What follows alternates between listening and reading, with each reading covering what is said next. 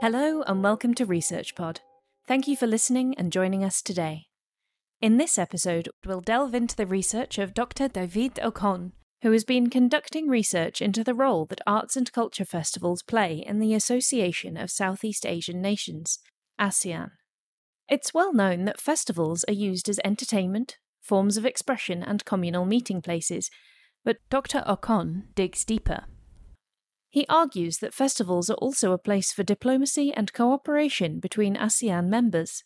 In his most recent paper, Cultural Diplomacy and Cooperation in ASEAN, the Role of Arts and Culture Festivals, Dr. Ocon researches the ulterior motives of festivals and how they can be used for political and economic ends.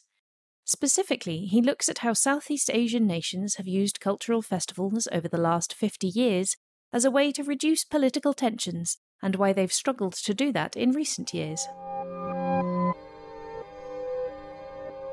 Dr. Ocon offers a broad definition of festivals as featuring or staging a variety of time-out-of-time artistic and cultural forms to the public. They're designed to take place outside of ordinary schedules in one or more designated venues, and can last anywhere from an hour to a month, but tend to be held at regular intervals. Each festival is something for the local community to look forward to. In ASEAN, they revolve around ritualistic traditions, food, and the wearing of traditional clothing. Cultural festivals can focus on any kind of culture, from literature and photography to music and dance. ASEAN focus events weren't initiated by communities, but hosted by leaders looking to achieve their political goals. After all, ASEAN is fundamentally a political association looking to pursue economic and socio-cultural benefits for its members. Organisation and funding come from state, regional and local bodies, which put forward their rationale for hosting such events. Politicians will often highlight how a festival promotes a particular set of social values, or how it can raise the profile of a city, which in turn brings in tourists and increases economic prosperity. While these claims are true, Dr. Ocon's research digs a little deeper below the surface to determine whether there are other reasons for hosting such events which organisers may not be fully disclosing. According to Dr. Ocon, one of the primary uses of cultural festivals is to reinforce a sense of identity. Beyond this, though, he argues that festivals can be used as a way to wield political authority. They can be used as a distraction from recent government failures, or even to influence public opinion. For ASEAN members, festivals are used to promote a concept known as the ASEAN Way, respecting each other's sovereignty, non-interference in the internal affairs of one another, and peaceful settlements of disputes. Dr. Ocon's paper traces the last 50 years of cultural festivals in ASEAN, including how they have evolved and been used as political tools. He splits this 50-year period into 3 sections. The first decade or so was a time of cultural cooperation, which was a period of cultural self-discovery for ASEAN's 5 founding members. The second period stretched from the early 1980s to the late 1990s, in which Japan's funding supported the organisation of cultural events as a way to further promote the ASEAN Way in the region. The third and final period began in the early 2000s, which saw rapid growth in these cultural festivals, many of which were organised by local communities. During this period, and still today, there are inconsistencies in both the themes and quality of the events. Through tracing the growth and evolution of these arts and culture festivals, Dr. Ocon is able to identify how they are being used as a way to conduct cultural diplomacy. The first decade of ASEAN's existence, from the late 60s through to the late 1970s, was dedicated to engineering a shared community across the region. This bore similarities to the views of English philosopher John Locke, who believed that international relations could be cooperative, peaceful, and focused on well-being. This vision was shared by Immanuel Kant, a German philosopher and an influential figure in modern Western philosophy, who viewed perpetual peace between independent nations as the ultimate goal of humanity. These views were institutionalized after World War II and became the underlying goal of ASEAN. Dr. Ocon argues that Southeast Asian countries aren't given enough credit for the tradition of cooperation between nations. For centuries, the historical empires of Funan, Srivijaya, Majapahit, Khmer, and Ayutthaya were able to cooperate politically and economically. In the 1960s, this cooperation was no longer present, so ASEAN was created to reinvigorate it. Cultural festivals were then held to cut through political barriers, reduce tensions, destroy stereotypes, and find cultural commonalities between nations. Events like the ASEAN Film Festival rotated between countries, creating a need for different nations to cooperate in hosting this much-loved annual event. This first decade was a period of the rediscovery of Southeast Asia's traditional culture. Through audiovisual platforms, local communities were reminded about the heritage of this region.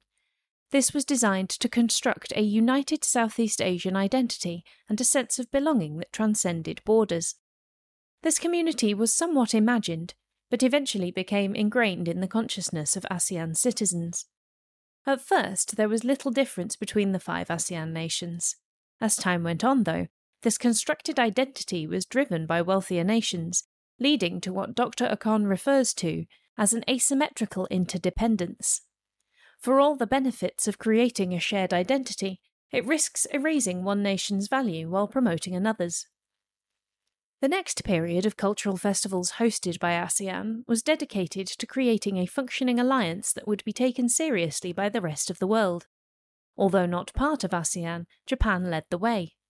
As an external actor, Japan hoped to rebrand itself, improving its image to advance cultural relations with other Asian nations. This meant hosting a range of events, from conferences and exhibitions to music festivals and studies of indigenous architecture. Since the early 2000s, new challenges have arisen for nations looking to use festivals to conduct cultural diplomacy. This is referred to as a we-ness, or we-feeling.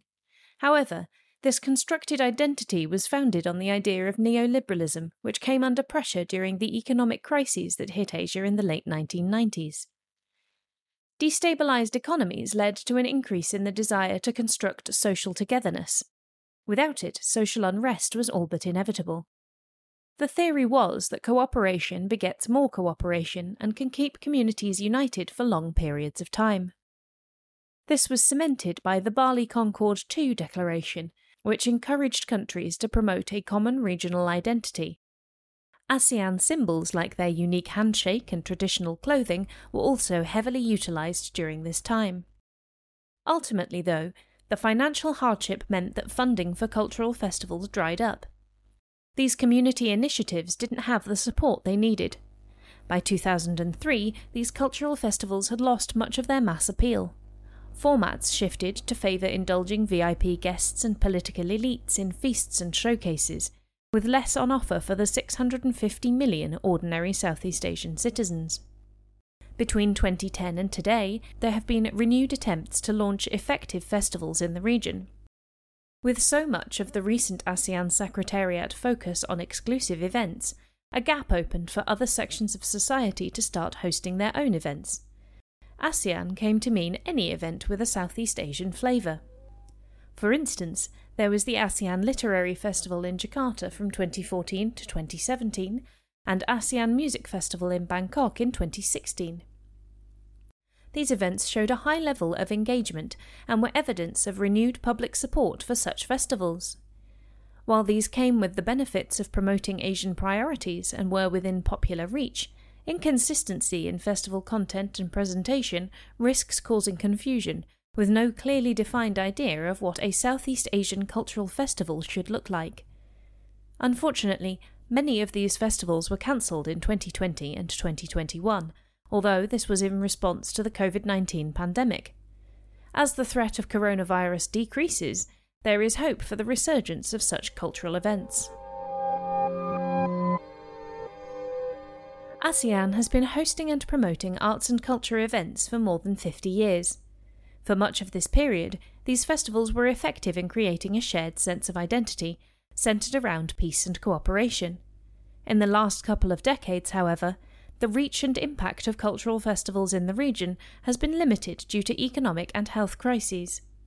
It's important not to downplay the role these festivals play in reducing tensions and building trust to increase the well-being and prosperity of Southeast Asian citizens. However, too many events can lead to disjointed and confusing messaging. Dr. Ocon recommends that leaders in the region focus on creating clear and recognisable cultural agendas where festivals feature consistently with adequate visibility and financial support.